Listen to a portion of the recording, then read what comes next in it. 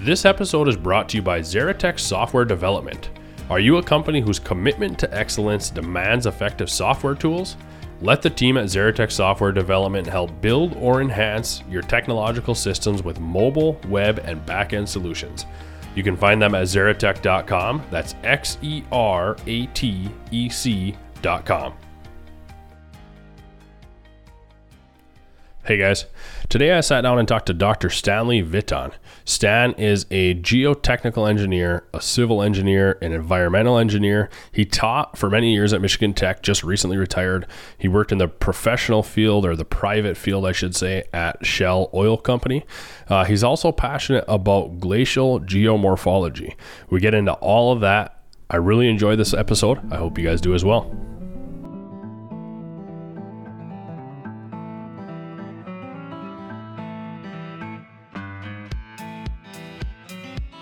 Welcome to the Obsessed Podcast.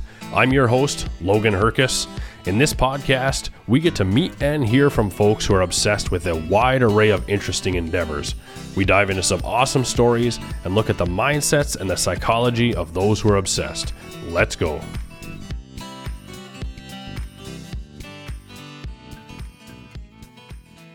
Stan, thank you for coming in today. You're welcome. Thanks for having me, as they always say. Right. I want to talk to you about two things. One is your professional life in the geo world, which you gave me all the terms and the degrees that you had gotten into and how that played into your Shell Oil Company timeline. But also you said you get pretty excited and passionate about a lot of different areas, maybe outside of your technical field, but maybe ties into it, but not necessarily within your degree. Can you get into some of the degree history that we were just talking about? Certainly. Yeah, well, I'm going to start from the ground zero. Okay, let's do that. Well, I grew up in this area on the Vitton Brothers potato farm up on Pontiac Road, and anyone that's ever farmed up here knows you get to deal with rocks. And one of my first jobs as a young man, I should say young kid, is 7, 8 years old, was picking rocks in my dad's field so they could plant the potatoes.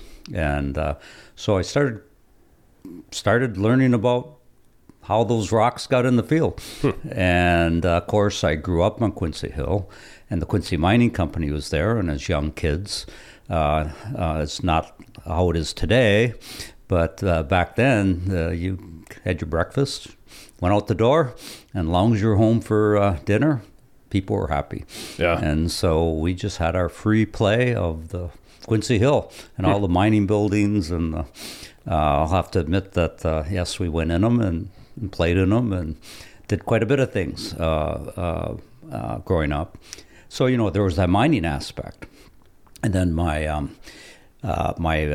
grandparents came from Italy, came to Calumet, worked in the Wolverine mine. My Italian side, my father's side, and my mother's side is Swedish. Yeah. They came over. My grandfather came over. Actually, great-grandfather came over, and as a young man, ended in Detroit, heard there was jobs in Keweenaw, ended up working for the Calumet-Hecla Railroad, ended up becoming superintendent of the Calumet-Hecla Railroad. So I sort of got that mining, geology area as a young boy. Right. And so then I ended up, time to go to school, go to Michigan Tech, and I started in geological engineering, got my degree in geological engineering, bachelor's, stayed on, got a master's in mining in the area of rock mechanics. Actually, my first project was going to be in the Centennial Mine when Homestake was here trying to dewater it. And unfortunately, that only lasted a week or so before they shut down that project. And I ended up working on the Cleveland Cliffs Iron Company mine. Some of the issues they were having with their crushing and grinding. So then I went to work for Shell Oil Company. I had hoped to work in the hard rock area, but I ended up working in coal for Shell, and then for about 8 years. And then in the mid-'80s, Shell commodity prices were very low, and they looked into their crystal ball, and they said, look in the future, and they said they're going to stay very low, and so they got out of the mining area. So I had to find something to do, and so I went to the University of Michigan, and I figured, well, geological engineering and mining didn't seem to work out. I'll get into civil. So I got a PhD in civil engineering and then graduated. Went to the University of Alabama for 3.5 years, and then had a couple offers to come back to Michigan Tech, and I finally took one and came back here, and I've been at Michigan Tech 28 years in the area of civil engineering, teaching mostly geotechnical engineering classes, primarily things in rock engineering, foundation engineering, soil mechanics, that sort of thing. So that's sort of my degrees and my background. Right. And we'll dive into it. But just briefly, you're right in the process of retiring as we speak. I am. Yeah. I retired technically last semester, the spring semester, and I'm technically done. Yeah. I handed my papers in yesterday. Yeah, crazy. But thinking back to when you said you were a young boy picking rocks in a field, I've done that on a small scale, probably not as long as you have. And there's been a lot of other people that do as well. And at the end of the day, it's just rocks for them. What about you? Do you remember why you actually wanted to dig further and say, what's behind these rocks and how did these get here? Oh, very, very good question. You'd once in a while, you'd see this flat, greenish looking odd thing that didn't look like a rock. And then you realized it was float copper. Okay. And you'd run off. We use what's called a stone bolt, which is a sled. You pull through the field, but it stays on the ground, so you can roll the rocks on it easily. But you'd find a piece of float copper every now and again. And my dad and his brother have found a couple of very nice pieces. Mm-hmm. One's at the Oakland University Museum. One's down at the University of Michigan. But we would have people come up looking for float copper. And so that was one thing. The other thing we did as kids, living on Quincy Hill, was that we would, in the morning, go off to the rock piles with our sledgehammers. We didn't know about safety glasses back then. Yep. And we would find rocks that are sort of heavy, and we'd sort of beat on them, and sure enough, a little bit of copper. And we would basically break down a number of larger rocks and get pieces of copper and put them in a little pouch, and we'd ride our bikes down the lookout at Quincy Hill, and there'd be maybe 7, 8, 9 kids, and we all have our little boards, and we'd put our copper on it. And then when a tourist would come in and park, we actually had quite an established system. We had to take turns, and you got the next one and the next one, and we would sell those little bits of copper, and then we would go pedal back up the hill to a little store that's no longer called Mr. Finley's, and spend all our money on soda and things that parents would probably not like you to do. Right. And then we'd go home. Yeah. So that was another thing, learning about how copper got into the rock and why it was native. We didn't know that was a unique thing. Right. But again, it was sort of tied to the geological mining world growing up, even though we were farming. Okay. So, but for you, was it that you got excited about copper and you got excited about these rocks, and then later it became to be where you were really thinking about how did this all come to be? Or at a young age, were you actually physically thinking about the rock formations and the history of the earth and stuff like that? Because again, I'm saying me at that age was not a thought. I found copper, I picked rocks, did not enter my head where did these rocks come from and where did this copper come from. So I'm just curious about you particularly. Was that later where those questions came to be, or do you remember pondering those questions as a 7-year-old or a 10-year-old? Well, I it's very hard to go back to yeah. I would have to be speculating here, yeah. But I think that I tell my wife that I think every kid should have to pick rocks. Yeah. And the reason is that we had a tractor and a stone bolt and some crowbars and a shovel and a chain, and you're on your own.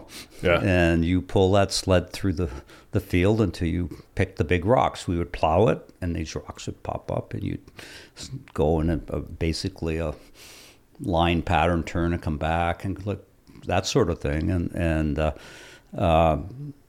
you come, if it was a small rock head size, you can roll it onto the thing. If it got really big, you had to get your chains and do that sort of thing and get it pull it out of the field. One of the questions that I ask on a doctoral, if I'm on a doctoral committee, you have to come up with questions for the candidates.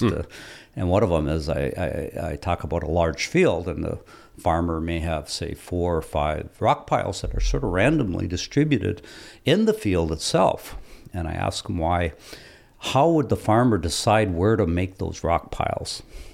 And of course, it's an odd question. Right. And of course, the answer is a very simple one to a farmer. And that's where the rock you couldn't get out. Right. That's where you put the rock pile. Yeah. And they finally get the question and get the answer. Yeah. But back to your point, well, how would I think about it? Again, you're pulling just a vast variety of rocks, all different shapes, and then some are, once in a while, not often, you'd find a piece of float copper. And you just started wondering how this all got here.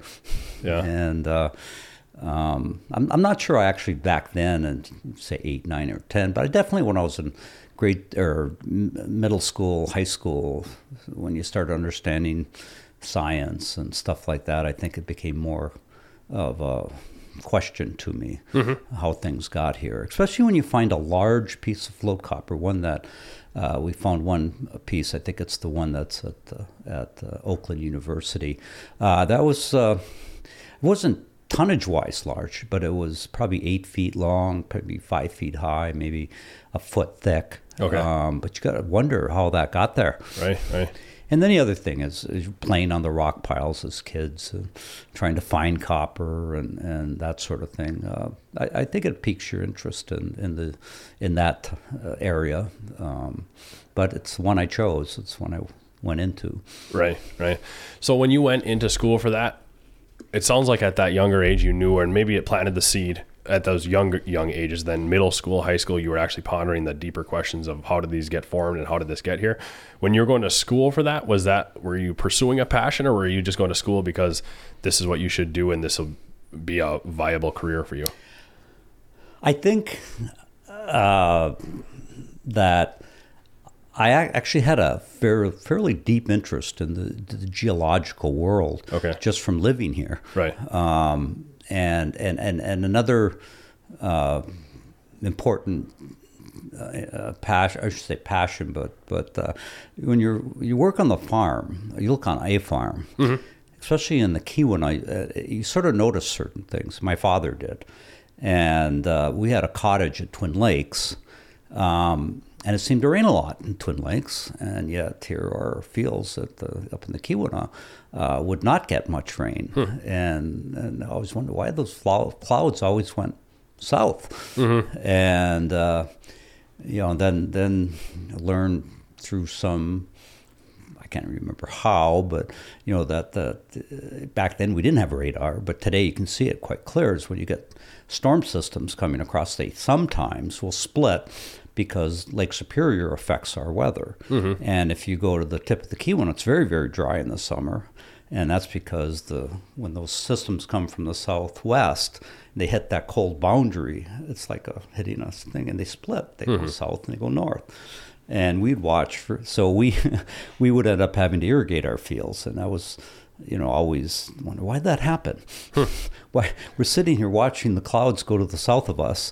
And I think most people that do a lot of driving around the Keweenaw or been up notice in August it's much drier up in the northern part of the Keweenaw, and a lot of that has to do with the effect of the Lake Superior, I believe. Right. I'm not a meteorologist, but but those were sort of things that you wondered why. Yeah. And so that was a thing. But I think we talk about passion. I think I was very fortunate. I as a freshman, the geology department at Michigan Tech had invited a fellow by the name M. King Hubbard. Okay. Very, very famous and fellow who was, I think, had dual degrees in mathematics and geology or maybe physics. I don't know. He's very well learned, very well credentialed fellow. And he wrote a very important paper It's since been later found not to be true per se, but back then it was, and it had to do with the amount of oil and gas we have in the world. And he was working for Shell Oil Company, who I went to work for eventually. But Dr. Hubbard had written a paper for Scientific America, and he speculated that the oil reserves would start being depleted, and basically by the mid 70s, maybe a little earlier, that would reach what's called peak oil. And I remember being a freshman, just sitting there and sort of in awe at this fellow. Wow, we're going to run out of oil and gas. And Shell Oil at that time had this sort of unique group that allowed these very high-level research to do what they wanted to do. And so Dr. Hubbard did what he wanted to do, and he studied.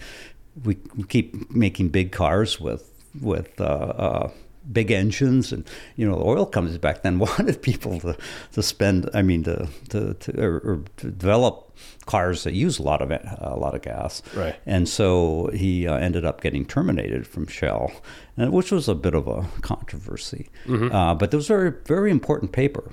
What he didn't realize at that time was that what we call technological innovation came in.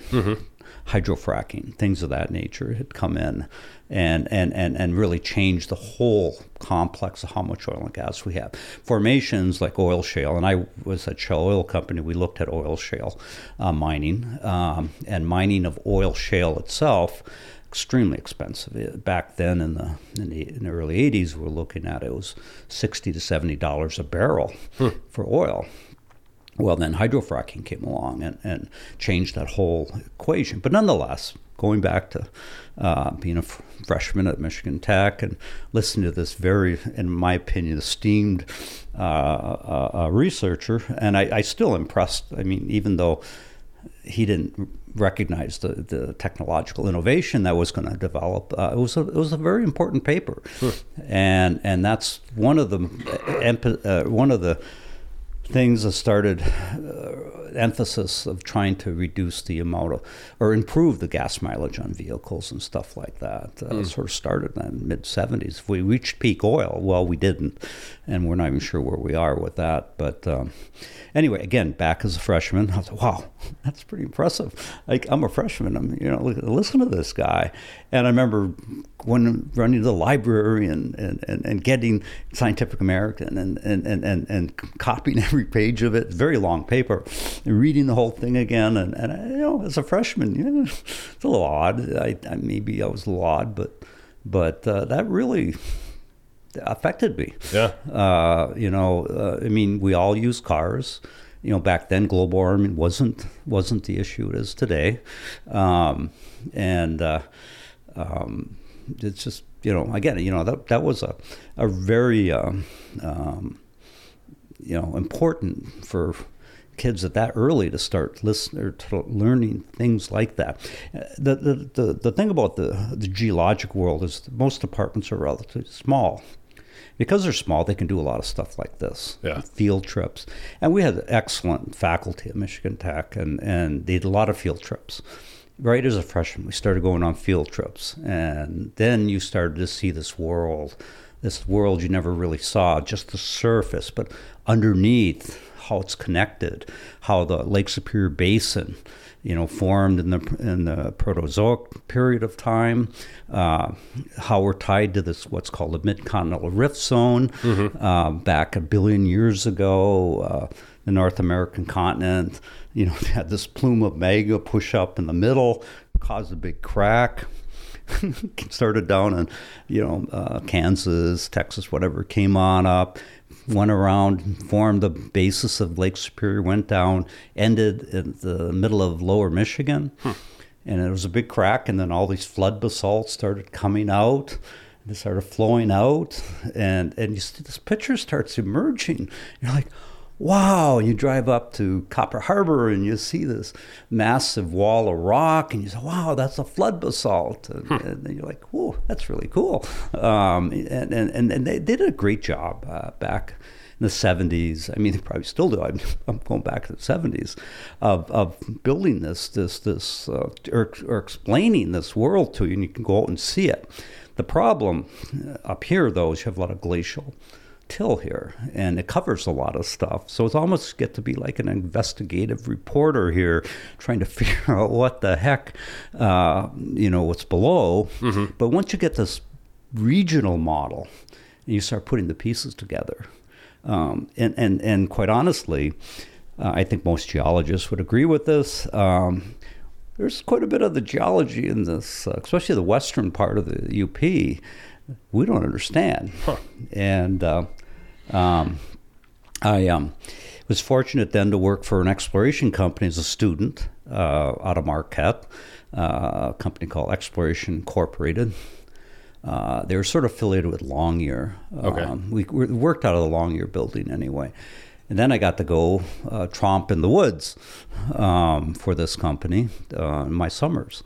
I got to go from Marquette. Actually, I remember taking I would take soil samples to look for geochemical analysis, all the way from Marquette to Ironwood, and all the way up to Lawrence, all the way up to the Huron Mountain Club, roughly, Yellow Dog Plain, that's the area. And that was best. Well, I didn't get paid much, but it was probably one of the best jobs I ever had. It was in terms of fun. Right. Here's a map. Here's a 4-wheel drive. Here's an auger. Here's a backpack. Go. Unreal. And I would go out. They'd give me this area, and I'd be by myself.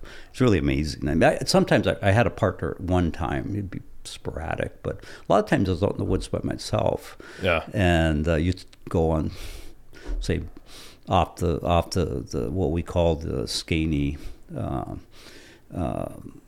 Arvon Road. Actually, it's farther out. The one that goes towards the Yellow Dog Plains, and it'd be off that road. And get your map. You just start heading in the woods. Get your backpack, and take soil samples, looking for geochemical chemicals, that sort of thing. It was actually the funding of my work that I did, ironically, I found out much later, was actually through a Superior Oil Company. Had a very odd, I shouldn't say odd, but sort of eccentric CEO. It was a family that owned it, and he was looking for diamonds. Huh. And I didn't realize a lot of our work was not, I always thought we were looking for metals. What we're looking for is tracers of very exotic elements that are tied to kimberlite dikes. And there's still people looking for diamonds in the UP. Yeah. But the glaciers came by, and as they gouged out some of these dikes or kimberlite dikes, or whatever was creating the diamonds, would get spread across the country. And so you start doing these trails, and you can come to these. There have been none discovered up here that I know of, but they certainly have found them in Canada. But it was the same sort of project they were looking for in Canada. And but anyway, getting back to passion, you do all these things and you start learning these things. It gets at least for me, starting from where I did, picking rocks up to this big regional global model of the world. It's exciting. Mm-hmm. And no, the question of like, what were you thinking at a young age, or even that to find the passion, it's not to take away from it, but it's really to celebrate it. I think it's pretty cool that it opens that world and you're like, wow, look into this. This is really cool. Look at all these questions. And I just think it's enjoyable, fulfilling to live a life full of questions, right? You always have something to dig into and always have something to look into. But taking you back to that gentleman, the doctor giving that speech, you said that really was impactful on you. It was. It really was, although I have to admit I was not planning to be a petroleum engineer by any means. Yeah. Do you remember, was it impactful because of the call to fix this potential problem, or impactful because it opened a world of possibility for you? Like, you never heard somebody else speak in this manner, or know that somebody can research to this degree and make these kind of claims.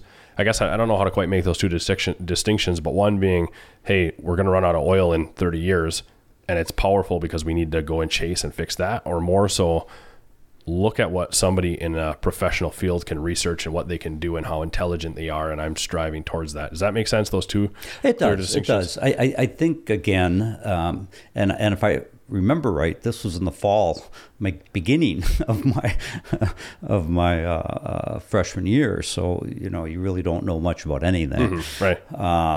I think what it to me is that we assume, a lot of us assume things go on as they should always go on, that everything's going to be in this linear path. Yeah. And all of a sudden someone threw a monkey wrench into that and said, hey, 30 years from now, you're going to be running out of oil and gas. Of course, from the climate change area, it probably was a good thing. But it was a wake-up call, and that our understanding of things is not the way nature has it.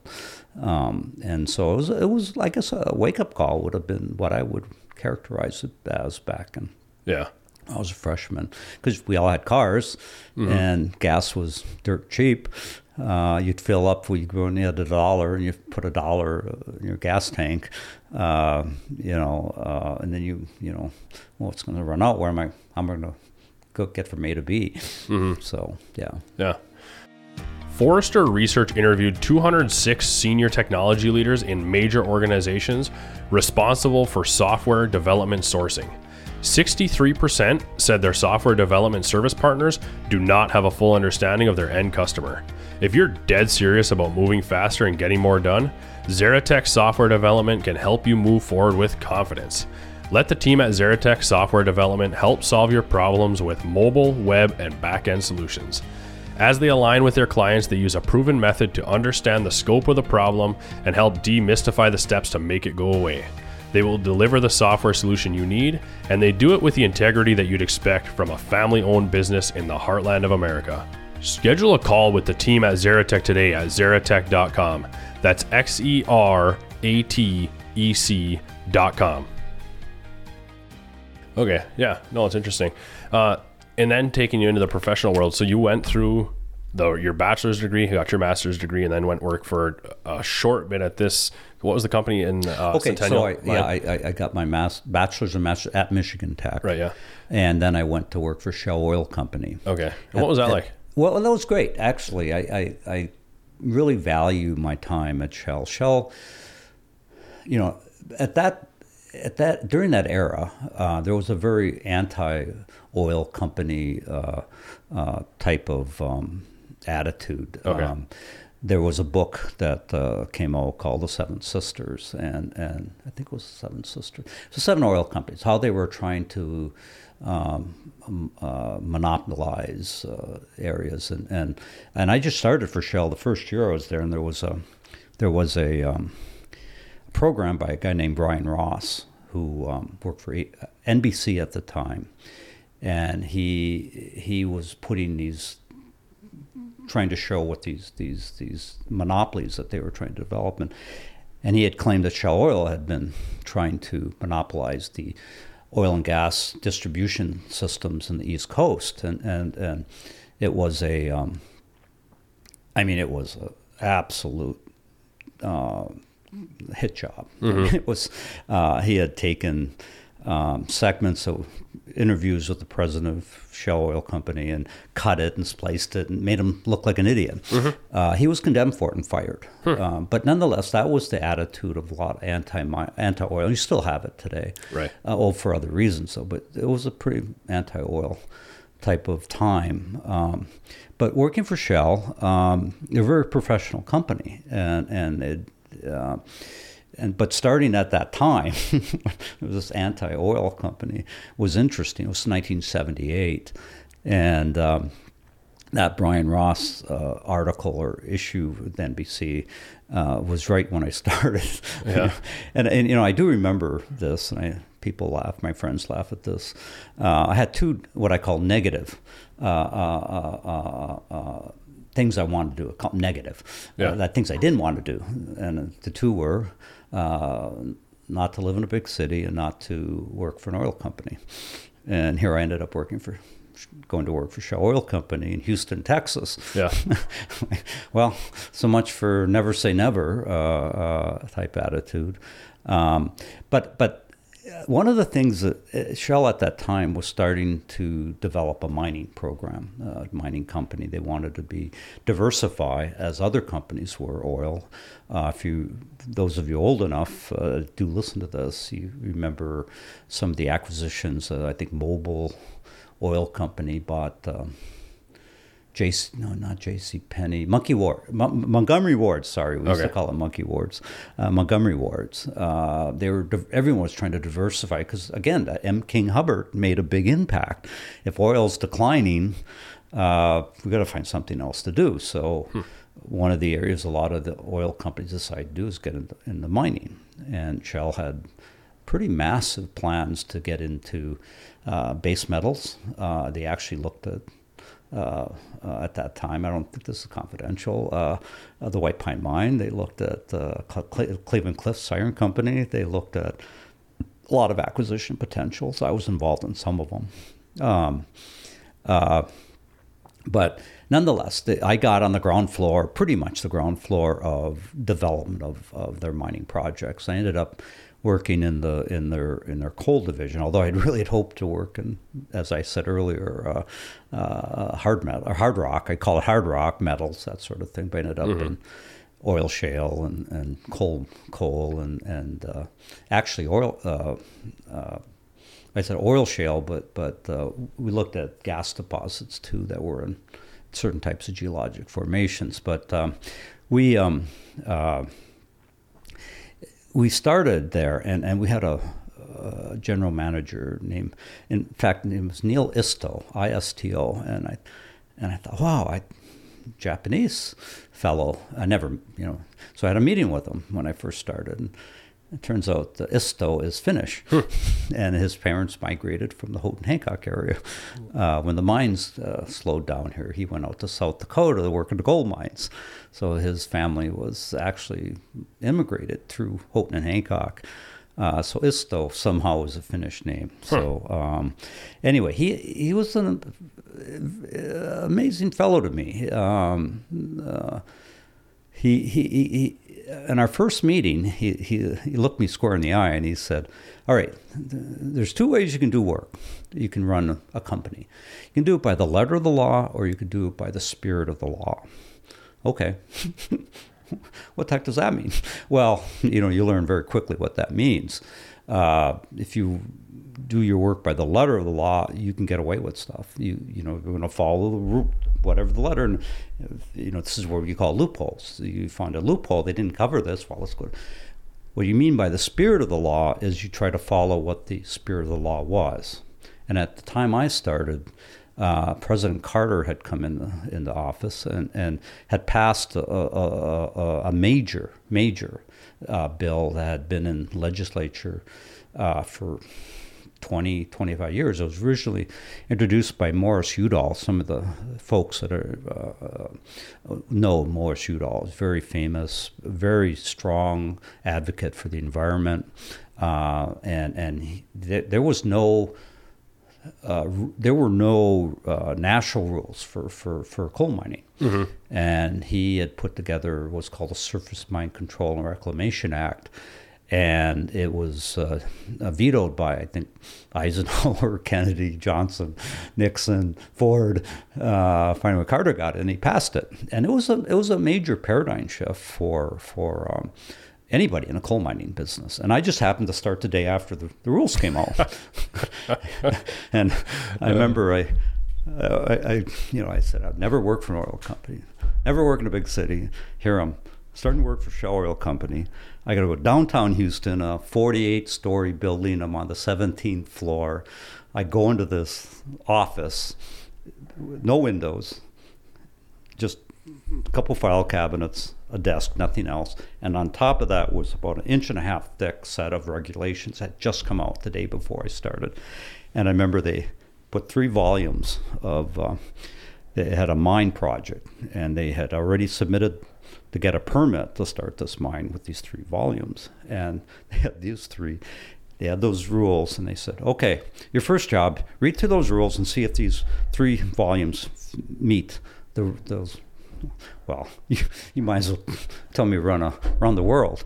Yeah. It was a new world to me. It was a total paradigm shift. It was finally they were forcing mining companies to actually consider the environment in every aspect, wildlife, soils, air emissions, everything. And I really had no background in that, or any of it. I mean, and nor did any of my colleagues, by the way. So it was a sort of good time to start, because we all were on a new trajectory for learning. And I ended up becoming the environmental supervisor for that permit. And it was done, I think we started in 77 before I got there. We finally got the permit in 1980, I believe. We were the first ones approved under these new national rules for surface coal mining. And our permit went from 3 volumes to 51 volumes. And I think it cost us $4.6 million back then. This was in 1979, 1978. And as I said, almost all of it was studies on how you're going to affect things, how you're going to make sure you don't affect things, or you're going to maintain things. You have many rules that you had to follow, water quality, air quality. It was a phenomenal learning lesson. But Shell was a very good company to work for at that time because they gave me the resources. But going back to my main point that I got into this was, you can live by the letter of the law, or you can live by the spirit of the law. And there were loopholes that we could have taken, but we did not.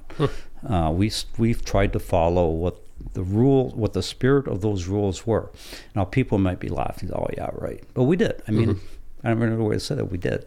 But anyway, it was a phenomenal learning lesson for eventually a kid still to have to find out what the stage growth select was. Text that. Finding the types, for example, when you're reclamation, you couldn't just simply put the topsoil back, throw some seed there. You had to put it back in native species. How many people go around selling seeds for all your native species in Wyoming? Right. So it was a. I think it's worked out well, though. I mean, beyond me not being there now, but I think it was a very important set of regulations to pass, and I think it was a very good thing. But anyway, I'm got a little off point here. No, you're doing good. And I've got a few questions about that. So on a personal level, I lived out in North Dakota, worked in their oil fields when I was going to school at Michigan Tech. So very connected to their shale portion that you had talked about earlier, and the fracking and all that kind of stuff. But also after that, I did sales at a Chevy and Cadillac dealership out in Dickinson, North Dakota, and became intimately familiar with guys older than me and before my time that loved 60s muscle cars, stuff like that, right? And then didn't care for the 70s and the 80s, probably more importantly, the 80s and 90s cars, because they were these small little 4-cylinder engines and whatever else. Did that transition from these cool big muscle cars to boring 90s style cars all start from that original paper that doctor came out? Is that all how the cars changed? I'd only base it on obviously my opinion. Sure. I think that N. Kim Hubbard's paper was a pivotal wake-up call that we could no longer continue doing the things we were doing. Again, we at that point had not thought about global warming. Right. What we were worried about was the decline from peak oil down to what would happen, and of course a lot. We had the Arab oil embargo. You're too young for that, but I was. That was my first year at Michigan Tech, and we stood in line to get gas, and then when I went to work for Shell Oil Company in 1979 with the Iranian oil crisis, a lot of these international crises were really centered around the fact that our oil reserves are declining, and that a lot of what we thought was there was in the Middle East, and created a lot of what we had happen. But I think Hubbard's paper was a pivotal paper, and I think it was a wake up call. And I think for a kid, again, as a freshman at Michigan Tech, to get to listen to this guy was to me was very fortuitous, providential. I can't say the word, I guess, but you know what I mean. Yeah, for sure. No, I was just curious again, did that spur the change in the automobile industry? And yes. Right. Definitely. This is where Japan jumped in. Mm-hmm. One of our first foreign car dealerships, and I talked to Kiwana Automotive. Can't think of the fellow's first name. Okay. He worked, and he told me no, there was someone else, but there was a Subaru dealership in South Range. I don't. You probably never knew that. No, I didn't. Yes. So a fellow named Karppinen, I believe, heard about these Subaru cars, and started selling them. And they were small, much better. You talk about 4 cylinders and no guts. These were, they were boxes with wheels, but very good gas mileage.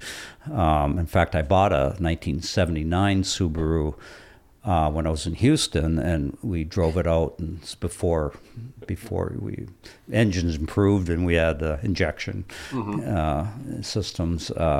Went up to a mountain in West Texas, New Mexico, and it was 12,600 feet, I think. Something. Anyway, we could drive up to it. And my wife and I were driving. It was a 5-speed transmission. We're turning up. We're in 5th gear to 4th gear to 3rd gear to 2nd gear. Finally, we're about 11,000 feet. My carburetor just couldn't handle. There was no air up there, no oxygen. And I almost had to tell my wife to get out. We were in 1st gear, and I was flooring it. We're almost to the top. Yeah. So we made it, but anyway, Subaru came on. I think that's when the Japanese car makers really got a head start on Detroit. And Detroit, as you know, went into a tailspin. You may not know, but back in 78, 79, it was who's going to turn the lights off in Detroit. Yeah, right. And then the other part too, you had said that you had started in the mine. It was the day after the regulations came out. And I need to even address this for myself because I'm getting the giggles, and I was drawing parallels between your life and my life. That was a timing moment for you in your career. And my first day working at Slim's, starting to get the giggles here. And again, I'll just edit this part out probably. But my first day working at Slim's was the last day you could smoke cigarettes in the restaurant. So. You Slim's up at up in Mohawk there. Mohawk. Yeah. Well, it's funny little I shouldn't. Yeah, I suppose podcasts you can talk about. But I do a lot of a fair amount of consulting work, and there was a tech student who went to work in California and got into underground excavation, and what you do, and this is a historical that's related to the UP. So he had a project in which it was the Los Angeles Harbor, and they wanted to lower a water line that was 60 feet in depth down to 100 feet. So they had to put a vertical shaft down to 100 feet in sandy, basic sand and salt water. And so what they did is they froze it. You freeze it. You freeze the whole thing, and you mine down the center of it, because now you've got support from the frozen ground. Yeah. And you go down, and then you put the 2 shafts down. There are 2 like fingers of sand that went out in the harbor. That's why they made their harbor. There's these erosional features from the mountains that above it, the granitic mountains of sand.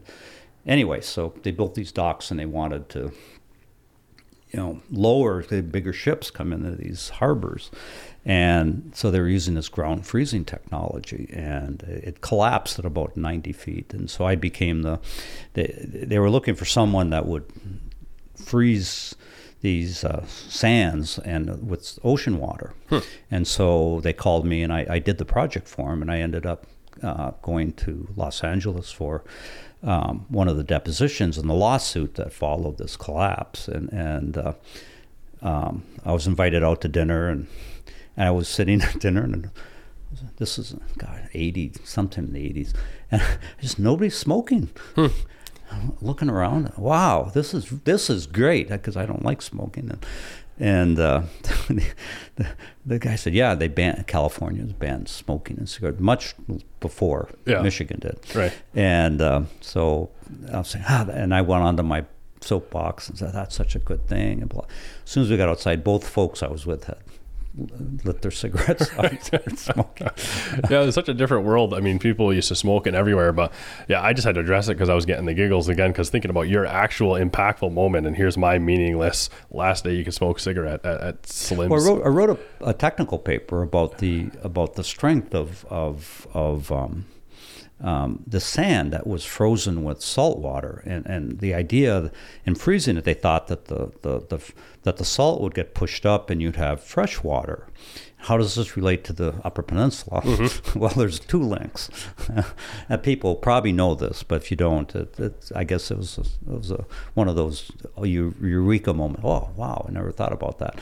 Well, it turns out that in this project in which they were freezing the sand and hoping the salt would get pushed out, because salt, you take a lot more lower temperatures to freeze salt, but that's not what happened. What happened is the salt just encapsulates, and you end up with salt modules, and it's very weak, but it's very plastic, and so freshwater ice is very strong. Saltwater ice is very weak.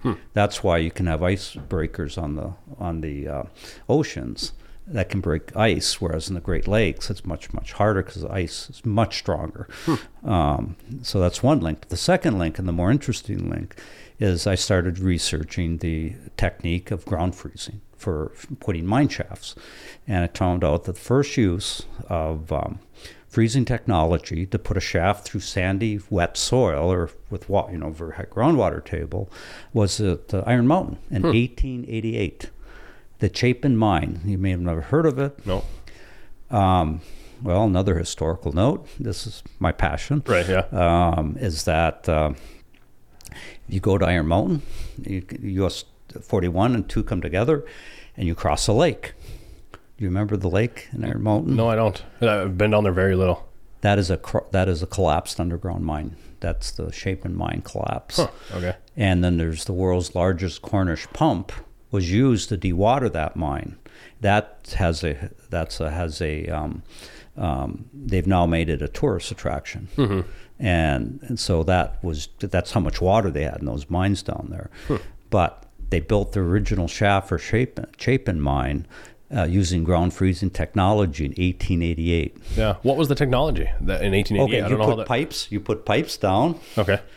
And you put refrigeration into them, and you freeze the ground. Right. And then once the ground's frozen, you can put a vertical shaft down. You support it, and then you let it thaw. Right. And when you were in it, you were doing the same thing, refrigeration, but maybe just more advanced refrigeration techniques or something like that? Or how would you... Well, first, the Germans came up with this. Okay. Back in the they knew how to refrigerate and they knew how to make compressors. They knew that if you use refrigerant and you had a compressor, you could actually freeze things. Okay, they knew this. The problem is the energy you need to run these things. But that technology today is being used extensively around the world. It's very expensive, but if you have sand, you say 100 feet of sand, and it's saturated right at groundwater's top, how do you auger through it? Mm-hmm. Well, freeze it. You can dewater it. That's another way you can do it. But so anyway, one of my passions too is the historical, a lot of the history of the mining in the Upper Peninsula of Michigan. So that's how I linked into everything seems to be linked in one way or another. Right. And then, but too, with you were mentioned the other day when we talked, you get excited too from the history of the geological, like how did Rice Lake get formed? How did these different Portage Lake Canal, not the digging of the canal, but these different waterways and stuff like that? Does that all tie into the basalt? Yeah, it does. And in the glaciers and all that kind of stuff? Or can you touch on that some? Oh, I will. That's one of my research passions for my retirement, is to study the what I'll call the deglaciation of the Keweenaw. Okay. Actually, of more of the Upper Peninsula of Michigan. That whole area falls into what we call geomorphology, and that area of geomorphology is in a lot of geology departments is they typically, it's not a big research area, and so a lot of the geology departments have actually been doing away with geomorphology faculty, and so a lot of schools don't even have a geomorphologist anymore. But back in the turn of the century, 1920s, 30s, 40s, that was a big area, and two of the big schools was University of Michigan, University of Wisconsin, where it had really big programs in glacial geology. We also call it Pleistocene geology, which is the geologic era in which the major glaciations occurred. And so our landforms are almost all created by glaciers here. The gouging of Lake Superior, the float copper you find in your floats, our moraines, our gravel deposits are all glacially derived. So these two schools are really big, and there are others, but I'm just talking about the Midwest.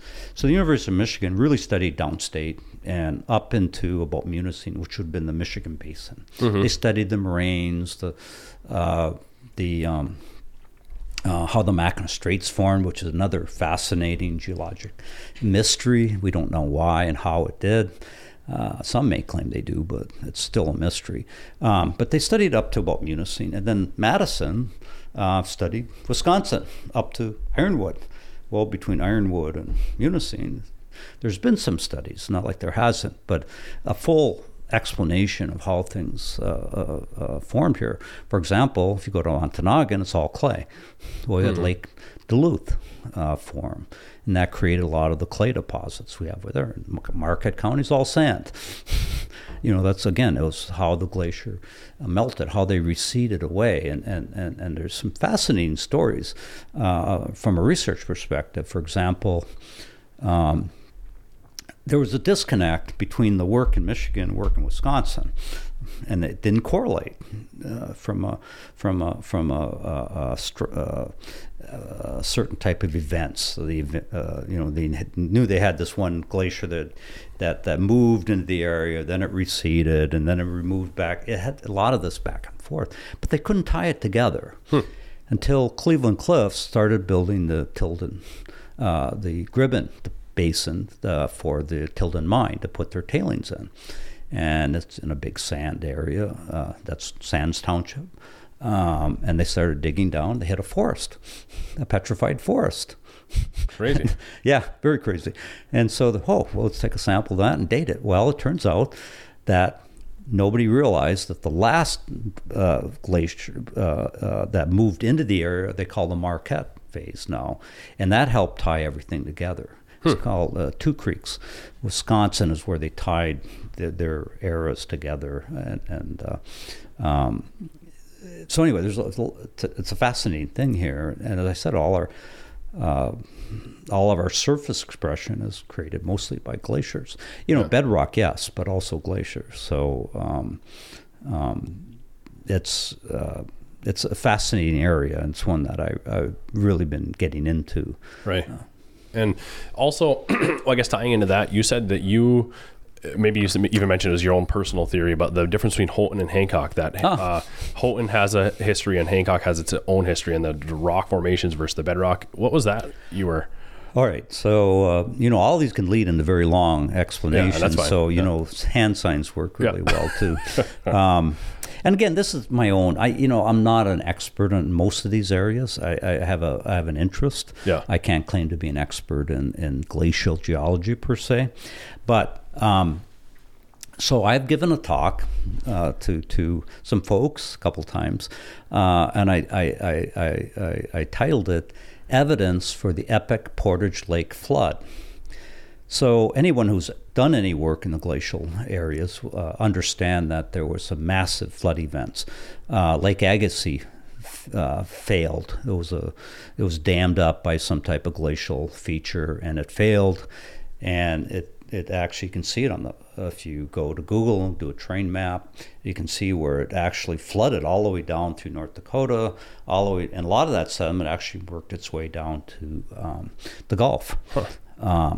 But there was one flood that the researchers now are looking at, and they've known about this, but they sort of as they get pieces and start putting together like this big puzzle, they start seeing a broader, more interesting effect. And so one of the theories that's been put out recently, maybe more than recently, but is that major flood that occurred, Lake Agassiz, came through Lake Superior and flooded. This is fresh water, went all the way down through the St. Lawrence Slough out into the Atlantic, causing a change in currents. And that was a major change in our entire climate of the Northern Hemisphere, was this movement of fresh water into the oceans, and this salt water. And so that flood that came through here has never been studied here. And when you look at the Houghton-Hancock area, you see rock on the south side and the Houghton side. And if you've lived in Houghton, it's mostly rock. You're on the Hancock side, you got hundreds and hundreds of feet of glacial till. You have Ripley Ski Hill, Hancock. You won't find bedrock on this side. In fact, the two supports, the main foundations of the Houghton-Hancock Bridge, and that's another fascinating story, too, that someday you should talk to one of my colleagues about, who has a presentation on it, is that the way they built those foundations is that they put sheet pile in the shape of the foundation. They poured the foundation at the surface, and then the access ports in the middle. Excuse me. And they dug down with a crane and Kelly bar to pull the soil up, dropping the foundation. That's not on rock. Those two foundations sit on a dense gravel at about 92 feet. But 60 feet were stamp sand. And you may know the story. As I said, be careful. You're going to lead from one to another. Yeah. I'm digressing here. Yeah. So bring me back after I digress here a bit. I'm currently the FEMA project manager for the Red Ridge Dam, for fixing it from the Father's Day flood. And there were 5 stamp mills built out on that side of the Keweenaw, on the Freda, Beacon Hill, Red Ridge area. And the reason they were is that in 1894, the Corps of Engineers came through and told Quincy and the our oil mine areas, there was a stamp mill right on where the Houghton Chutes and Ladders now was a stamp mill. And they were dumping the stamps right into the canal. And if you look at Ripley, all of the Ripley shoreline is built with stamp sand. The Ramada Inn's on stamp sand. The 3-story apartment place is all on stamp sand. But they had to put support structures down to 60 feet through the stamp sand. So that whole channel was being filled up with. So the Corps came in and said, January 1st, 1894, you got to be out of here. No more dumping. So that's why they put the stamp mills out in Gay and out at mostly the ones that occurred in Edgemere and Freda, and those ones were due to that. And that's why they were built out there.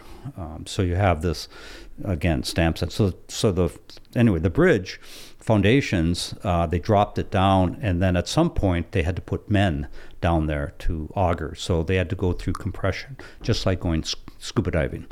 They had to go through compression, decompression chambers to finally put that foundation down to the dense gravel layer that it was placed on. As I said, one thing's going to lead to another. So So I'm going back to my evidence for the epic flood. I believe that that flood came through here, or maybe more than one flood came through here. One of the other interesting issues is if you go out to Point Mills, it's sand. In fact, Michigan Tech investigated putting glass factories out there in the 1950s because the sand is so pure. Well, where's the glacial? You don't have pure sand with glacier material. Well, it's got all wiped out. There is some out there, but it mostly has been wiped out. And so you start putting these pieces together, and you also have the issue of isostatic rebound, where the land is seeping upward to the northeast. In fact, you may be surprised to learn that the Ontonagon drainage originally went west, the St. Croix River, and then down the Mississippi. All right, until it tilted enough to turn it the other way. Unreal. In fact, there's a wonderful spot, very great go-to, and it's the Yellow Dog Plains. If you've been out in the Yellow Dog Plains, the Yellow Dog River originally flowed to the south side of the Yellow Dog and then down to the Dead River Storage Basin. But isostatic rebound was lifting it up. It hit a rock and pushed it the other way to Big Bay. So the current drainage comes along this Yellow Dog Plains and then hits this rock, and there's a falls there. And then it now goes out to Big Bay, and it's cut through the sand plains with these massive 100-foot slopes that were cut over the last 5,000 years in this river. So as I'm saying, you can get really passionate about looking at the glacial features of this area, and there's one of the most beautiful eskers I've seen in the state of Michigan is in the Keweenaw, and no one ever identified it, and it's gorgeous. What's an S curve? Oh yeah, I'm sorry. No, you're fine. Just to make sure I'm. So let me give you a quick little geologic model. That's what I love about geology. You have to build these models, and that's as a freshman, that's what was so exciting was you're building this model of things you dealt with, right? Picking rocks in field, finding flow copper, all that sort of thing. So what an esker is, I can best explain by this model, and that is the first lake to develop at the end of the glacial period when they were receding was called Lake Duluth. There were actually two Lake Duluths, but we'll just say. So think about the Keweenaw Peninsula and go out the Keweenaw, okay, and on the east side was glacier. Right. We went down in the Keweenaw Bay, and then on the west side was Lake Duluth. And now also imagine that it's tilting up to the northeast. And so Lake Duluth is now flowing under the ice into the east side of Lake Superior. And so if you go up to the Keweenaw, you have these gaps. Ellaway Gap is that you have a gravel deposit there, right? Yeah. That's because the water was flowing, taking the sands away, leaving the gravel and the rock. Well, that happened in other places, but there's one in particular right past the turnoff to go to Lac La Belle on 41. You go on 41. Yeah. Go past it, okay, and there's a little road. It's a logging road. You go in on that road, but look at it from a terrain map on Google, and you'll see what looks like a snake. And when you're on it, it looks like you're on a railroad grade, about 50 feet off the ground. And so what that was, there's a gap right there. And so the water was flowing. So an esker is an underground river under a glacier that leaves a snake-like line of boulders and rock. That's an esker, and there's a number of them up there. Can you spell that? Esker? You would ask me the worst spell in the world. Yeah. But, esker, K-E-R-E. Okay, I thought you said S-curve. S-curve, okay. S-curve. And crazy part is I think I walked that ridge last year. You probably did. It's beautiful. The road goes right down the top of it. And then what's really cool, and this is where you have to start age dating. The fact is the Montreal River flows around it. So it formed, and then when the Montreal River, which is a very important geomorphologic feature on that side of the Keweenaw, and that starts explaining Rice Lake and the other lakes that are up there. And then you'll also see the glacial isostatic rebounds in the sediments up there, if you look at a map. But anyway, you can build this all together. It's all sort of coming together as a big model. Right. So tying that back, or I guess we digressed into the bridge and all that kind of stuff, but then back to the Houghton and Hancock side of things. Again, you got the bedrock there and then the till here. Yeah, so the idea is that a flood came through here from the north entry. Right. Came through and then hit around Houghton and came around and took the sediments away from the Houghton side, and that's why the area that Michigan Tech is located is a boulder field. Yeah. And if you saw them when they built those buildings there, they're just enormous amounts of cobble and boulders there. Well, as that water was coming through, there may have been a glacier left, and it was still putting boulders, but the water wouldn't take those per se. They would take the sands and gravels. And then you move out south of Houghton, between Houghton and Lawrence Bay, very thin overburden. You're almost sitting on top of the Jacobsville sandstone. Where'd all that go? And so if you look at Keweenaw Bay, and again, this is all stuff I'm researching. I'm just speculating at this point. Right. But there's a trough on the end, on the Lawrence side, that fishermen know very well. It almost looks like all that sediment got just flowed right into the Keweenaw Bay. So that's the model that I'm trying to build evidence for, right, and come up with a much better explanation of why we have lakes where we do and rivers where we do and that sort of thing. Okay. And this is all something you said you're not a professional on. It's something you're just excited to dig into. But if you have convincing evidence, can you take it somewhere and have it be built within a body of literature or something like that? Well, you talk about passion. I just want to know. Yeah. I mean, yes, at some point you could write a paper and explain it, but I it's to my own satisfaction or understanding of what happened and how that glacier evolved. I mean, I'm going back to picking rocks in my dad's field. Right. Why do we have these big rocks at the top of in the topsoil, and then right below it we have sand? Yeah. So I'm not asking you necessarily saying, hey, you need to do that, but I'm just curious on a technical level. I'm not familiar. Do you need to have a PhD in that field to have it be validified or like a peer-reviewed paper, or you know what I mean? That's a good question, and I think to publish at a high level, you do need to be an expert, okay, or work with experts. To just be, my background's geotechnical engineering. If I wrote this paper and sent it to a major geological journal, I would probably get shot down whether it was a good paper or not. Mm-hmm. I think there is some prejudice today against non-experts trying to publish, and there's probably good reasons for it. For sure. Right. But I think if I were to want to take it to that step, but at being retired, I don't need brownie points for writing papers. Mm-hmm. I don't need to. I do plan to write papers. Right. I'm writing a couple books at the moment. Huh. But again, going back to, it's my passion. I just wanted to understand why'd that damn rock get there? Excuse me. But right.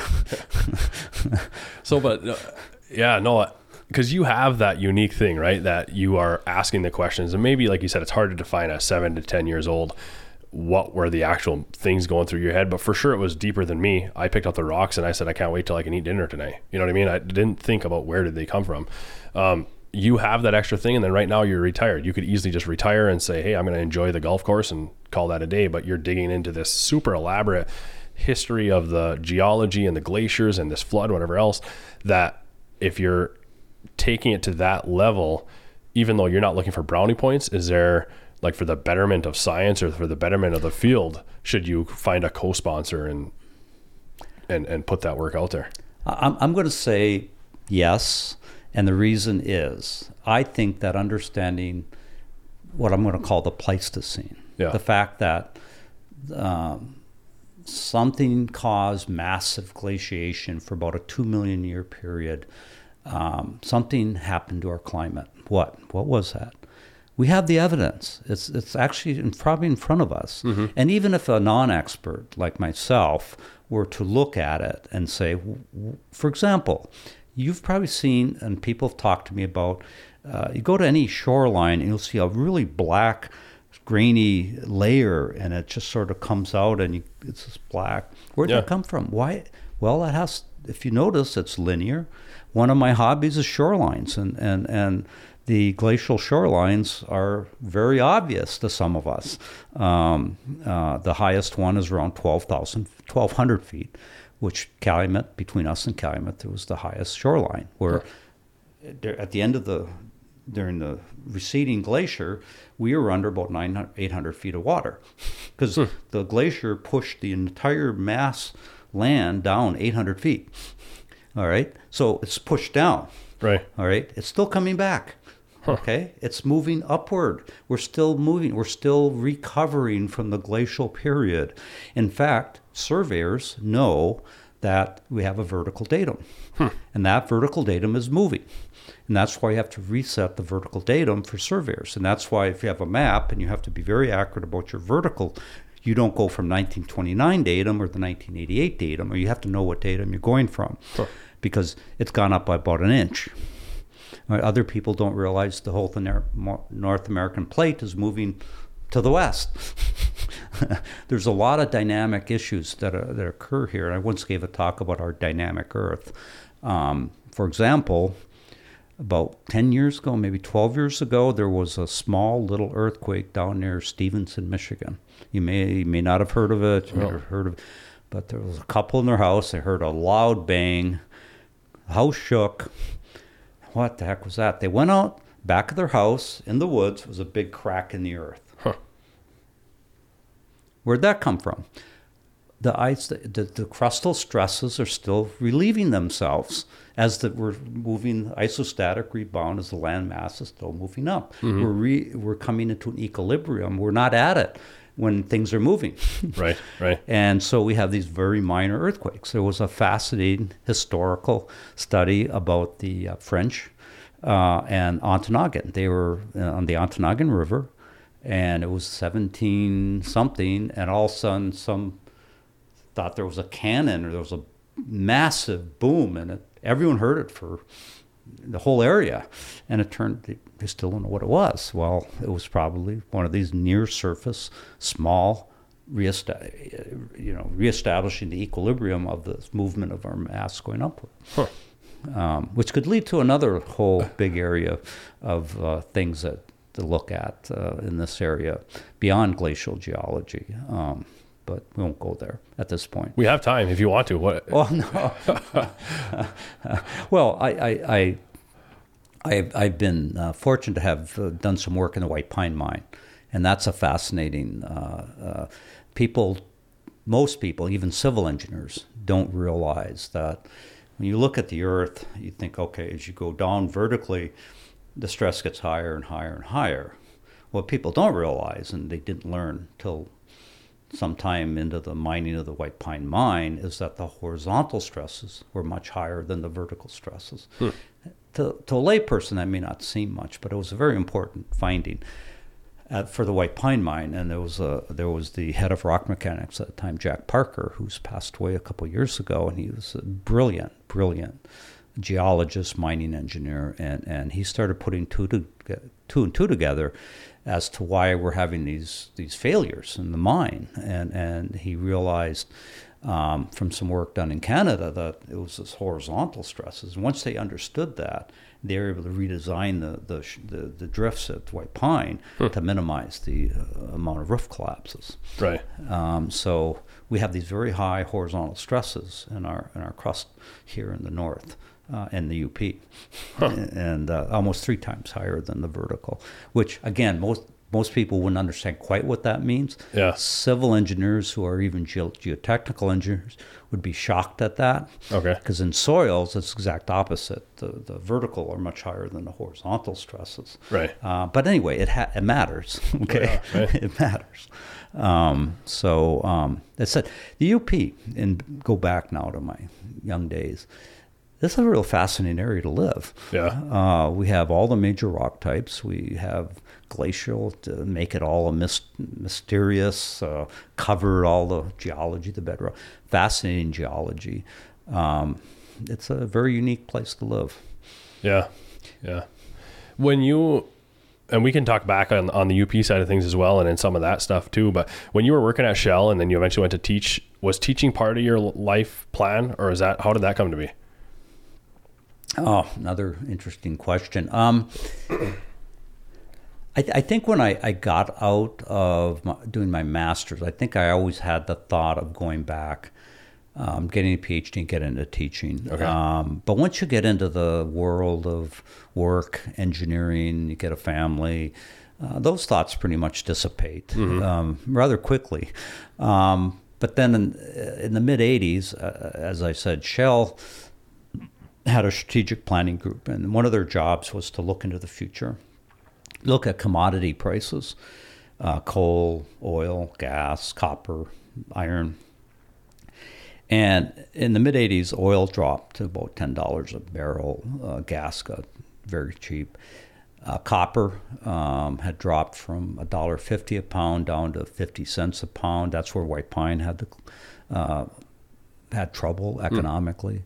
But they looked at, in the mid-'80s, they looked into their crystal ball, I call it. Right. And they saw basically very flat commodity prices for most metals, copper, coal, whatever. In fact, I give you actual numbers. When we started our coal mine in 1981, we were selling a ton of coal for $6.50. I'm sorry, back up. When we signed our contract to produce coal in 1978, it was $6.50. At that point, during that time, you could put real price increases into your contract. You could go to the governmental indexes and say, okay, labor's going to go up by this.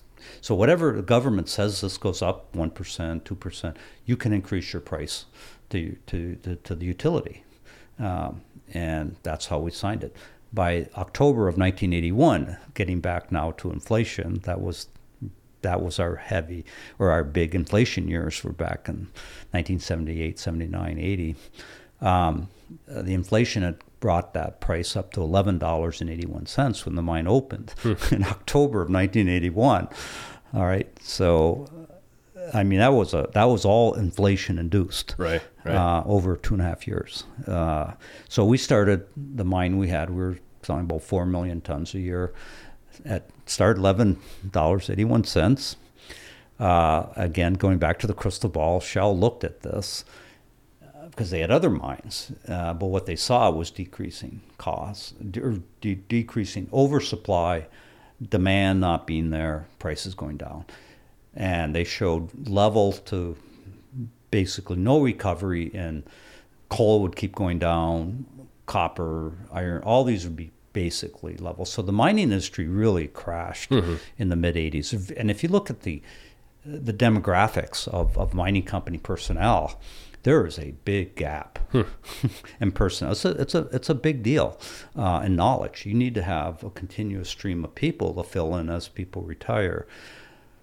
Nonetheless, Shell looked at it. They said, hey, it's flat. And by gosh, they were right. So Shell got out. They closed down most of their operations. They shut down all their exploration. And then 90% of us got laid off, had something to do. So, well, I guess I'll go. There's no jobs in the mining industry. I might as well go get a PhD. And so I just said, I'm going to switch to civil. Yeah.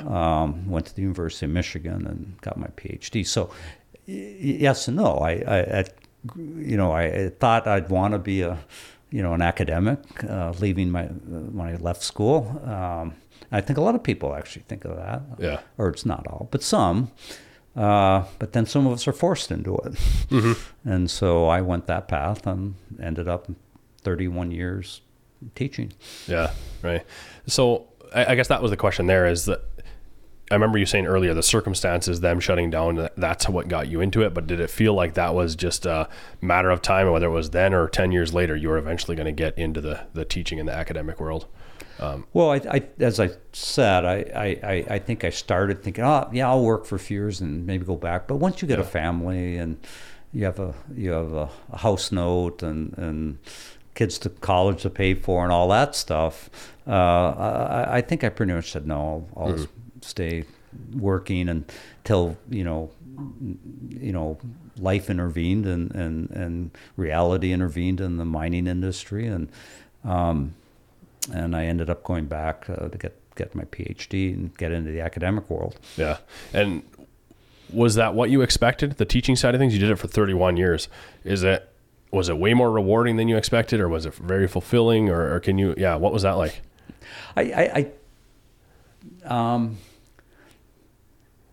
Yes and no. Okay. It is very fulfilling. But I think there's also a very selfish side. Okay. And that selfish side is somebody who just likes to learn. Yeah. It's a great place to be. Sure. You're learning.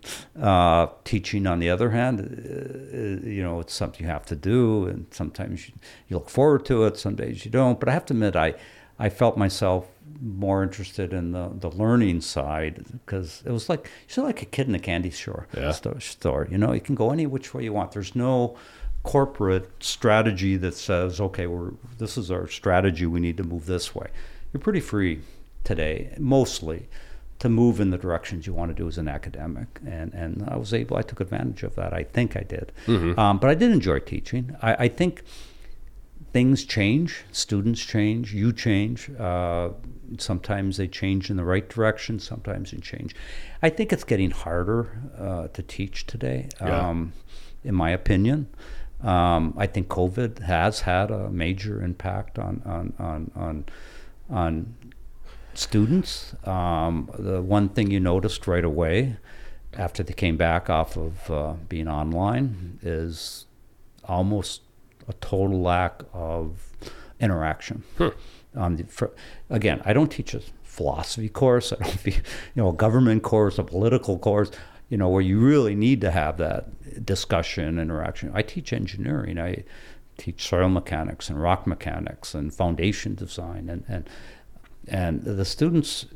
And again, is it me changing or are they changing? I think it's both. Sure. But I do think that students now have gotten much more passive, right? And more simply tell me what you need to tell me, okay? And I think there's been a lot of negative effects from online, texting and TikTok and all these, which I'm not a member of any of them, so don't look for me.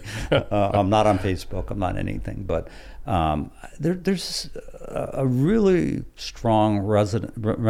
I can't even say the word anymore. I'm losing but students not wanting to say anything. They just sort of sit there, very and that's very frustrating for me. I'm a very more participative discussion. I digress a lot. I used to get, I was sort of known for my stories. You'll hear that. In fact, if you go to Rate My Professor, I think I've got 10 or 12 reviews there. That used to be I really started disappointed in that Rate My Professor. It started out really good, and a lot of students were participating. I think it was biased to faculty that are very good. They get very good, and then faculty that aren't very good. The ones in the middle were left. But nonetheless, you did get feedback, and then it just students just stopped providing input to that. And so all these comments are back from the 1990s. And yet the students today read them and say, oh, okay, I'm going to take this professor, I'm going to take that professor. But anyway, getting back to my main point, I'm again digressing, but it's a changed world. And I'm not sure that I would, at this point in time, go back into the academic world. I think it's a much harder world today. Research is important. I think research is extremely useful, and it keeps that learning, that understanding going. But it also there's a balance, and And everyone knows it, and everybody says it, but it's still there. Right. You know which side your bread's buttered on when you're in the academic world. Research funding. Yeah. And I sort of, you talk about passion.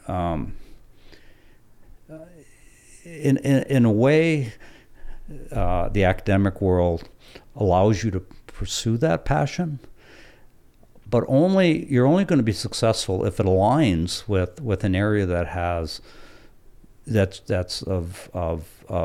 has a funding source, or has potential for funding, or has people interested in it, or has some contribution, let's say climate change or something like that. But if you're go back to geomorphology, I've been talking about it when we started. There's no interest in it. Right. So if your passion is that, you're gonna have a hard time. Yeah. Because you're gonna have to. To get tenure at a university today, you need to have publications, you have funding. But if they will understand if their area does not have much funding, they do take that into account. But then they expect the publication. Well, publication and funding are sort of tied together. So as I said, if you're in an area that's hot, that's got a lot of funding, climate change. I mean, my gosh. You're gold. Right. But if you're in one of these fields and that's where your passion is, you're going to have a hard time. Yeah. So that's where I think it's gotten harder for faculty to be an academic. Right. Well, it seems like it's a common trend, the struggles of today, right? And I'm just thinking about coaches. I've asked some coaches about what do you think about going coach today, and they've had similar responses that it's just hard today. Things are changed, people are changed, parents are different, the kids are different, and I think that it's got to be rooted in truth, right? But also maybe the people change as well. But how do you get out of that? How do you get the kids engaged? How do you have them take responsibility? How do you have them? Although I also live in this world where I sometimes think that you can have both at once, like. Of course you do, right? You have the exceptions and the extremes on both ends of the spectrum, but out of this mass of disengagement, you'll still have those kids that are crazy engaged potentially, or no? Or does it feel like it's pretty much a mass thing that this 2 years of living online has made just a huge, huge impact? I'm talking to myself in circles, but I'm just exploring that whole... I think we've all done that, and I think we've all been in that circle. We are all in that circle. Right. And I think we all understand it, but we don't know how to adapt to it. Let's go back to what I started with. I was a kid growing up in Quincy Hill. As a young kid, my mother was a night supervisor at St. Joe's Hospital. So my mother would come home. We're still alive, breathing, and sleep all day. Well, as I said, we just went out, had a group of friends, did what we wanted to do, go in the mines, go in the old mining buildings, go in the woods, build shacks. As long as we're home by dinner, you're okay. Right. Those days are gone. Yeah. We now have the helicopter parents. Yeah. And we're afraid. We're so afraid of so many things in this world today that we're trying to protect everybody in every which way. And some of them are obvious and good, and you should do it. But, I think that balance is, not there. Yeah. And our kids are not experiencing freedom. I haven't seen this Netflix special. I don't belong to Netflix, but I heard about it. It was a movie, or a Netflix, I guess, movie or whatever you call it, in Japan of following a little 4-year-old kid, and apparently the mother sends the little 4-year-old to the grocery store. Yeah, and goes by himself and gets the stuff, and they're filming this. Mm-hmm. Now it tells you something about our society today if a movie made of an independent 4-year-old doing things that we, who are now, I'm 68, would have not thought twice about, because that's how we lived. Yeah. You're now making that movie in 2022, tells you something. Right. I've heard of that, a gentleman that sends his kids out to get groceries and run errands in New York City. Same thing, young kids, go out in the streets that most parents would never even dream of. But you talk about running around, building forts, doing this and that. That was my life too. Growing up as a young kid, I mean, I'd bike to friends' houses, leave in the morning and not come back till night, or my dad would make rounds at my friends' houses trying to find me or whatever it was. And that just inspired a life of adventure, in my opinion. That's what inspired. Like, I'm all about adventure and having, like, going and seeing these things and being curious and digging into things. And I made maybe exaggerating when I said I never thought about the rocks. There's certainly my whole life I've been inquisitive. Why is this that way, or why is it that way? And I think it stemmed from that freedom to just go and jump in ponds and swim in rivers and throw rocks and do whatever that, like you said, maybe isn't there as much today. Yeah. And that, I'll go back to what I also said and you said, and this is a unique place. Yeah. It really is. And it's sort of unfortunate that we do restrict our children if we're growing up here. Mm-hmm.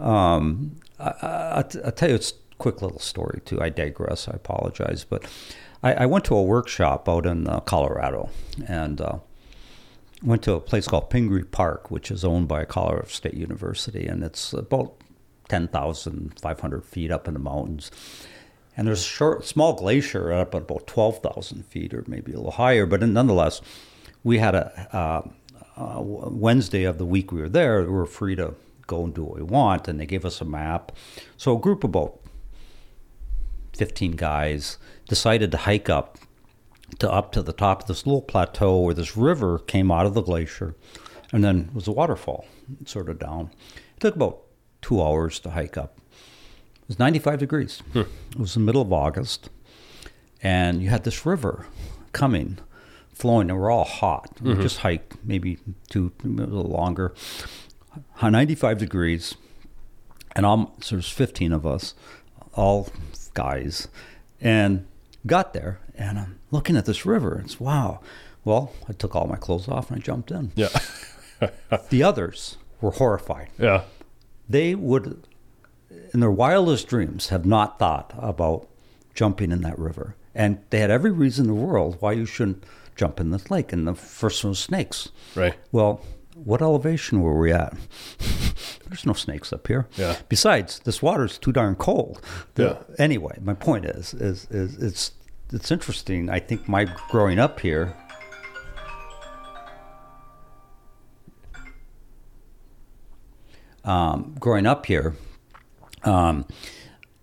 just that's how you were. I mean, that's how you grew up, and I didn't think twice about it. Right. And yet there were 14. I think there were 14 guys who were just like horrified. Yeah.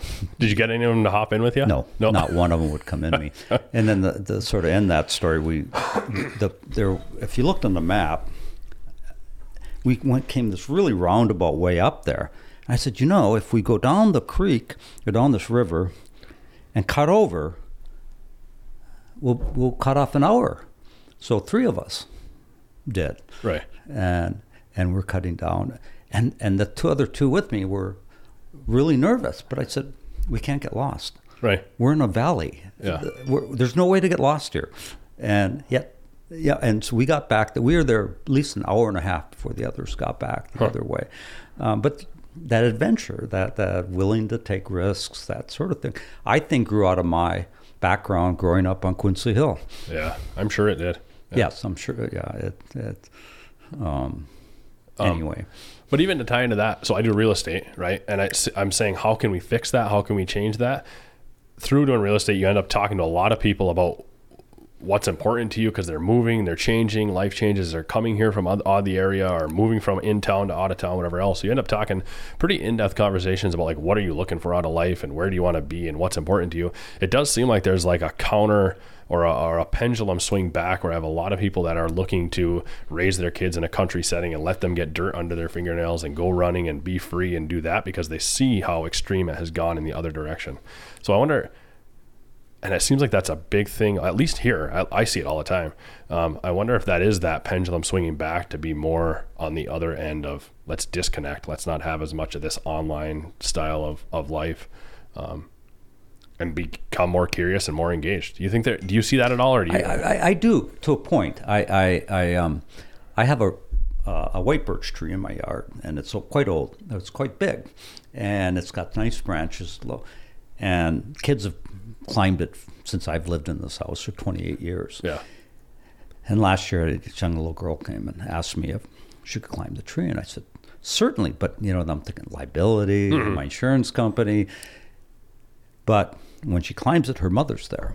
Right, sure. And I'm thinking, my God, when I was that age, we were building forts in those trees. Right. Yes, I would like to agree that it's changing. Sure. I think it is in some areas, but again, what percent, I don't know. Yeah. Well, it's going back to teaching, that you sort of see that kids unwilling to take risks, unwilling to answer a question. Yeah. Because and I can see it. I mean, I ask a question and they give an answer and it's wrong, and the next thing you know in text, hey, you seen so and so?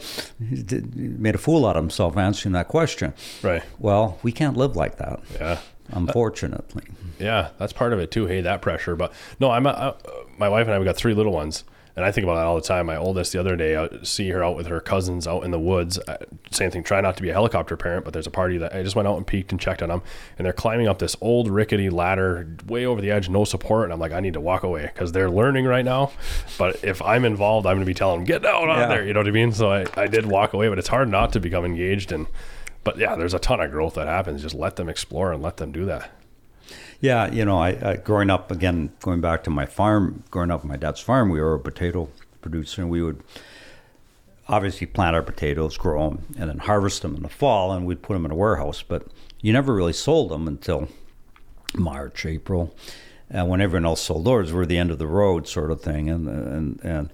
But I do remember what we'd call processing the potatoes, put them in bags and all that. And I shouldn't blame my uncle, but he's, if he saw you, lifting something, bending over the wrong way with not using your legs, he didn't tell you. He came and kicked you in the butt. Yeah. It was a rude awakening, but you learn not to lift things properly. Right. So we did learn things. They were going to make it the hard way. Yeah. Instead of just telling us, they let us know in certain terms. That's really stupid. You hurt your back. Right. But that's I remember that the most is make sure you lift a 100-pound potato bag. You're using your legs, not your back. Yeah. Yeah. No, I wonder if I said, how can we fix that? I wonder if that's the fix, is just stop being a helicopter parent, right? That's a huge part of it. Before we got on, at one point you were saying that my cousin Jared was in your class. I wonder if my brother Zane was too. Or anyways, growing up, my grandpa was a thimbleberry jam maker, and he'd have the relatives. We'd go out, young kids. I don't remember what age you'd start, but either way, fairly young kids. And we'd go out in different places berry picking, drop you off, and you'd just go. I mean, it was up to you. You could be down in these little crazy holes and canyons and hills and whatever else, and it was up to you to find your way back to the truck or back to the road that you were on. And that same thing, you had a ton of freedom. It was up to you wherever the heck you want to go, and just really, I think that was part of it too. It just garnered that whole sense of A, responsibility, keep track of where you're going, but B, just adventure and that whole side of things. I think so. And the other thing is, and I'm guilty of this, I doing too much for your kids. Yeah. I mean, I had 2 daughters, and they'll if they're listening to this, I can pick on them. Yeah. My daughter did a TED Talk down in Wisconsin, and we went to it, and I turned out she used an example of me buying a present for my wife for Christmas, and it was a vacuum cleaner, and she made the point of that that wasn't probably a good idea, but I sometimes caught myself, my daughter, one of my daughters, I won't say which one, needing to go to college and fill out these forms. Well, I ended up filling them out. Yeah. My other daughter was had it all done, but should have I done that? Yeah. Right. Well, it was financially important for me to get her FAFSA, whatever that form was, Sure. in. I did it. Right. I that sort of thing too. I think we tend to, and kids working, it's probably a good thing. Yeah. Parents don't want their kids they want to have fun all summer. Well, we had fun all summer, but we have worked a lot during the summer too. Yeah. Being on a farm again, you had umpteen things to do, but we had a lot of freedom, and we had a lot of time on our hands too. Mm-hmm. Right. Yeah. I think that's my takeaway. Again, just reminding, I've thought about it frequently. We've talked about it too, but just, and there's no sense, I don't think, in looking back on your life, saying, trying to scrutinize how much, or even me personally, I mean, I got 4 years into this, how well did I do in this moment or that moment, but just moving forward, what can you take away from it, or what can you learn to, let them be independent and go from there. But the other thing, unless you have anything else you want to touch on there, I was going to ask you the Agassiz Lake. I've heard of it, and it flooded, and you said it flooded all the way down into the plains and Dakotas and whatever else. Is that why, I swear, and maybe I'm making this part up, I swear when I'd be out hiking or hunting in western North Dakota, I'd find like shells, like seashells and stuff. Is that from that, or maybe I'm making that up? It could have been. I don't know how far west you were, and I don't know but it did go through north. The Red River Valley would be the epicenter, if you will, of the flood event. But there were a number of major flood events. Okay. It's fascinating. I mean, they're dating these things. They're getting a lot more understanding. But I mean, they've found float copper in Illinois. Huh. So it's a fascinating thing. And I said, look at a map, look at a terrain map, look at Lake Agassiz. Well, the Michigan Tech research vessel is called Agassiz, the Agassiz. And another quick little story, since you're from the Calumet area. And again, I assume this may only be a white's tail or whatever they call it. Not true, but there's a statue of Agassiz up in Calumet, that park. And apparently when I don't know if it was when the park was setting up or what, or I think it was when Calumet Hecla was shutting down, that statue apparently was owned by Harvard, and they called Harvard up and said, "Hey, you want your statue?" And they said, "Who is it?" Well, it's Agassiz. Well, apparently he wasn't high enough on the ladder to pay the money to send it back to and they had enough statues or whatever. But Agassiz is extremely important for the beginning of the study of glacial geology. Okay. And the idea came back in the original Agassiz, not his kids that worked at Calumet Hecla. This is the dad, the first Agassiz. Okay. Was the one that was in Austria and started recognizing how do we get these odd boulders way up on top of the mountain? And they're called erratics. We call those erratics. And the idea was Noah's flood. Well, okay, that's possible. But when they had no idea that they had these continental glaciers. And Agassiz was one of the main characters in the history of the development of glacial geology was Agassiz. And I say that because Agassiz his kids ended up here. His kid ended up here to run the Calumet Hecla mines. Yeah.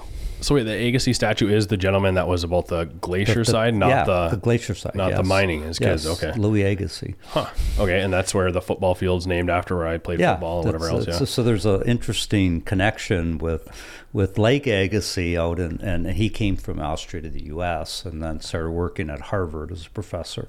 Yeah. Very eminent. Actually, he's got some very interesting connections with. I have to stretch my memory now. Agassiz had some. I have to. It's his name will pop up in other areas that are interesting. But he was a geologist. Okay. And came to Harvard and helped write some of the develop some of our modern geological understanding. Yeah. You're saying the gentleman you're trying to think of the name of, or Agassiz went to Harvard? No. Louis Agassiz, the first Agassiz. Right. The guy that came from, I think Austria, I could be wrong. I think it's Austria. Came to the U.S. as a professor at Harvard. I gotcha. His son was the one that was running the Calumet Hecla operations, the one that then hired McNaughton. Sure. And McNaughton's got a fascinating history too. He grew up in Calumet and started working the mines as a water boy. and worked his way up, and then ended up going to the University of Michigan to get his engineering degree, came back here, and then he was appointed by Agassiz to be the superintendent of a number of these mines here. And my connection with McNaughton is that my mother was a nurse. She grew up in Calumet, and she was the private nurse when he passed away. She was there when he passed away in Calumet. I think it was 1949. Okay. And to tie all this together, all these connections. Yeah, right. No, so I just had a gentleman, Jim Enrietti. Do you know Jim? He's just turned 97 today, World War II veteran. Jim Enrietti from I've heard his name. I've heard of him. I don't know him. Yeah, so he was a World War II veteran, tail gunner on a B-24 bomber in World War II out of Mohawk, or that's where he grew up, is Mohawk. But when he came back, at one point he worked security for the mines up here, and one of their jobs was to protect the statue of Agassiz. And he said the young kids would douse it with paint, and they'd have to go and clean it up and get them whatever, try to protect the statue. And anyways, tying that into what we were just talking about, kids being adventurous and rebellious and whatever else, is the kids at that time, one of their things would be to douse the statue of Agassiz with paint, and he was the part of the security to prevent that. Well, that brings me to my mother's mother, sister. Was a married Sincock, who was the manager of the facilities for Calumet Hecla. And I'm a member of the Skinny Club. You may not have ever heard of the Skinny Club. It's an Italian club in Calumet. Yeah. A number of the Italians up there, Tomasi and Viro and Negro and are members of the Skinny Club, and we were just discussing one day after one of our dinners, and when we were kids, we used to try to break into the such and such, but Sincock. I said, well, that's my uncle. Yeah, he was my uncle. So it's a lot of connections up here, and I one of my other little genealogy things of interest is my grandfather came from Italy, as I said, and worked in the Wolverine mine, but didn't like it, and then got enough money to buy a bar in Laurium. And so I'm researching where that bar is, and someone said, good luck. Yeah. There's quite a few bars there in Calumet and Laurium. So that's another little research or connection that I'm going after. But right. No, it's all good stuff. Again, it's interesting to hear about the trajectory. I always like that. What's been your life trajectory, and what did you expect? What did you anticipate? How was it different? How did that change you? How did that shift you? And not that we needed to explore all those topics, but to me, it's, I don't know, for some reason, it's fascinating just to know how that all plays out and why that played out and what it meant to you and all that kind of stuff. So appreciate you laying that out. Okay. Well, thanks for having me. And if you ever need me back, let me know. I might have to correct some of my things, but I think I'm generally mostly said what I thought was right. Yeah. And we established, like you said, some of these areas are stuff that you're just passionate about. It's not your field of expertise. And so, I mean, at that point, it's, things you believe to be true, but it's, I think you should pursue, well, you do whatever you think is best, but I think just for the benefit of science, you should pursue that. If you come up with something or you're breaking ground on the geological history of this area, that you should pursue some of that. Well, just let me say before we end here, you'd asked me about publishing and that sort of thing. We're learning more and more about how our environment works. Okay. It's very important. I mean, it's extremely important. We have a lot of uncertainty in models and predictions and all this stuff, and they're important because they affect all of us. Mm-hmm. But I do have this strange sort of idea, or I thought that there is something here, right here in the good old copper country, that we just didn't see. But if we saw it and we understood it, that maybe it might help us understand something on a more global type scale. I just have that strange idea. Maybe it's being a little overboard, but I do think that this our rock is billion years old, and a lot of things happened between then and now. But the glacial period was a very dramatic change in climate. And I just think that there's stuff here that if we just understood it more, it might help us understand the whole global world better. And are you saying on any potential level, or even like you talk about global warming and stuff right now, are you saying that the quick changes then could teach us about what we're going through today and give us better models and better predictions? Yes. Okay. And the reason is, I think, is that we have such a vast variety of glacial features here. I'm going to digress one more time. Yeah, go ahead. You got time. So you may not remember, but about 10 or 12 years ago, these Silver Lake storage basin failed. I don't know if you remember that or not. Yeah. It was a Mother's Day flood, and they had just upgraded the dam there and put in a new type of spillway. It was an emergency spillway, and for whatever reasons, I'm not involved with how and why, but it didn't work right, and the dam failed, and so you had a flood go through the Dead River storage basin, wiped out a lot of docks. It wasn't tremendously expensive, but it was multi-million-dollar damage. So it emptied that basin. Well, I got a call one day from the U.S. Geological Survey. Said, "Hey, we got a group of some international people. We're going to be going to the Silver Lake storage basin. You want to come along?" I said, "Yeah, certainly." And what they were looking for was something called the Sudbury ejecta. Okay, well, we know Sudbury, Canada, is a major meteor impact zone. That's how, on the horizon, we have nickel mines in Sudbury. But the idea is that when it hit the meteorite, it shot all this rock out into the atmosphere, and that rock came down and then got incorporated into the sediment that was here. And sure enough, there was this layer, this Sudbury ejecta layer in the Silver Lake storage basin that had been below the water level. And so the belief is that rock got shot 300 to 400 miles from Sudbury here. And so my point is you have all these geologic things that happen and they leave evidence. And so it's being able to identify that evidence and try to build it into a model to have a better understanding of, for example, when I talk about the glacial the climate, what was happening. We understand a meteorite hitting Sudbury and shooting rock over here. That makes sense. And we can find evidence for it. I believe there's evidence here for a better understanding of what the climate was doing and why we had these dramatic changes in climate. Yeah. For example, all our sand dunes that we have up here were created during an extensive drought that we had here. That's why we have massive sand dunes in Lake Michigan and all around the Great Lakes. Right. And it was a period after around 9,000 years ago.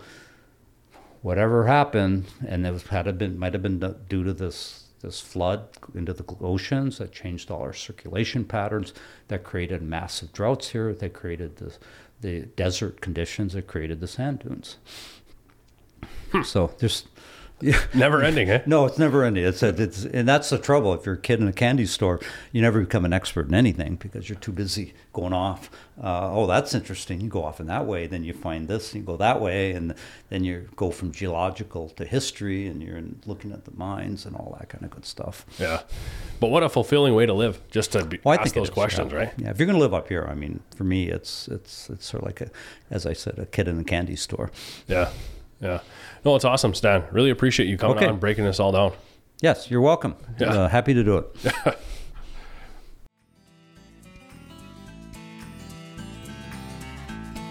Hey guys, thank you for listening today. I hope you enjoyed it. If you have and you feel so inclined, share this podcast with your friends, subscribe to the podcast wherever you listen, and give us some feedback with a review. Until next time, thank you.